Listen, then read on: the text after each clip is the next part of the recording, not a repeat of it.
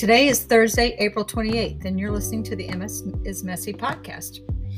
I apologize for the delay, as usual, in recording an episode this month, but I'm in the midst of setting up a one-on-one interview with a very special fellow MS warrior, Erin, the creator and founder of the Do Good movement.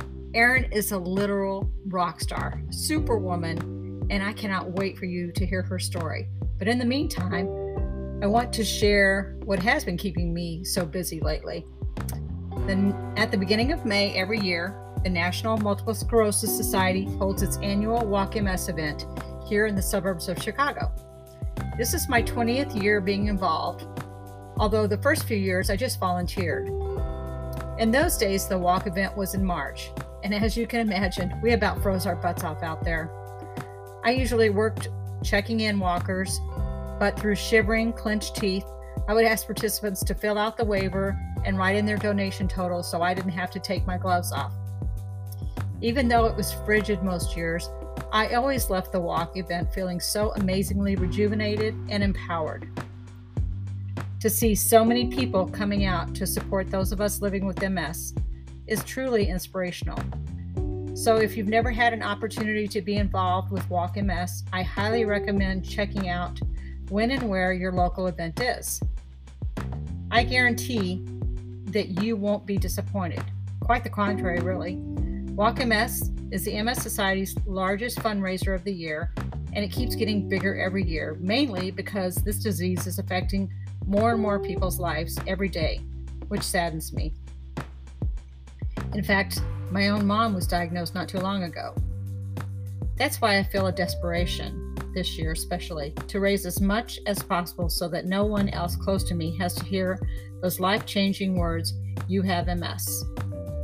Unfortunately, family matters have forced me to miss the Walk MS event this year, the first time it's been held in 3 years due to COVID. I am so bummed to not be at the actual event, but some of my walk team and their friends and family will be out there walking on my behalf. A truly humbling reminder of how support from family and friends is so important. I also have a good friend who manages the local Mobility Works locations that provide the largest selection of wheelchair vans and converted SUVs in the area, supporting my team as our single largest donor.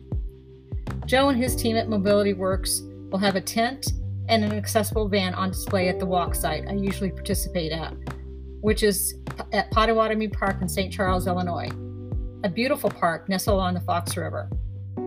If you're in the area on Sunday, May 1st, and want to experience an uplifting, worthwhile, family-oriented morning of vendors with giveaways and critical information to share, activities for the kids, a Zumba warm-up, and a DJ that will entertain walkers as they gather to walk along the river, then head on over. The Walk MS event opens to the public at 8 a.m., and the actual walk starts at 10 a.m. Whether you yourself have MS or know someone else living with it, seeing so many gathered for the common cause of ending MS in our lifetime is really quite overwhelming. If you can only join this year's Walk MS in spirit, all of us living with this awful disease are thankful for your support. There is still time to donate if you haven't already, but if you don't know how, DM me for instructions. And again, thank you all from the bottom of my heart.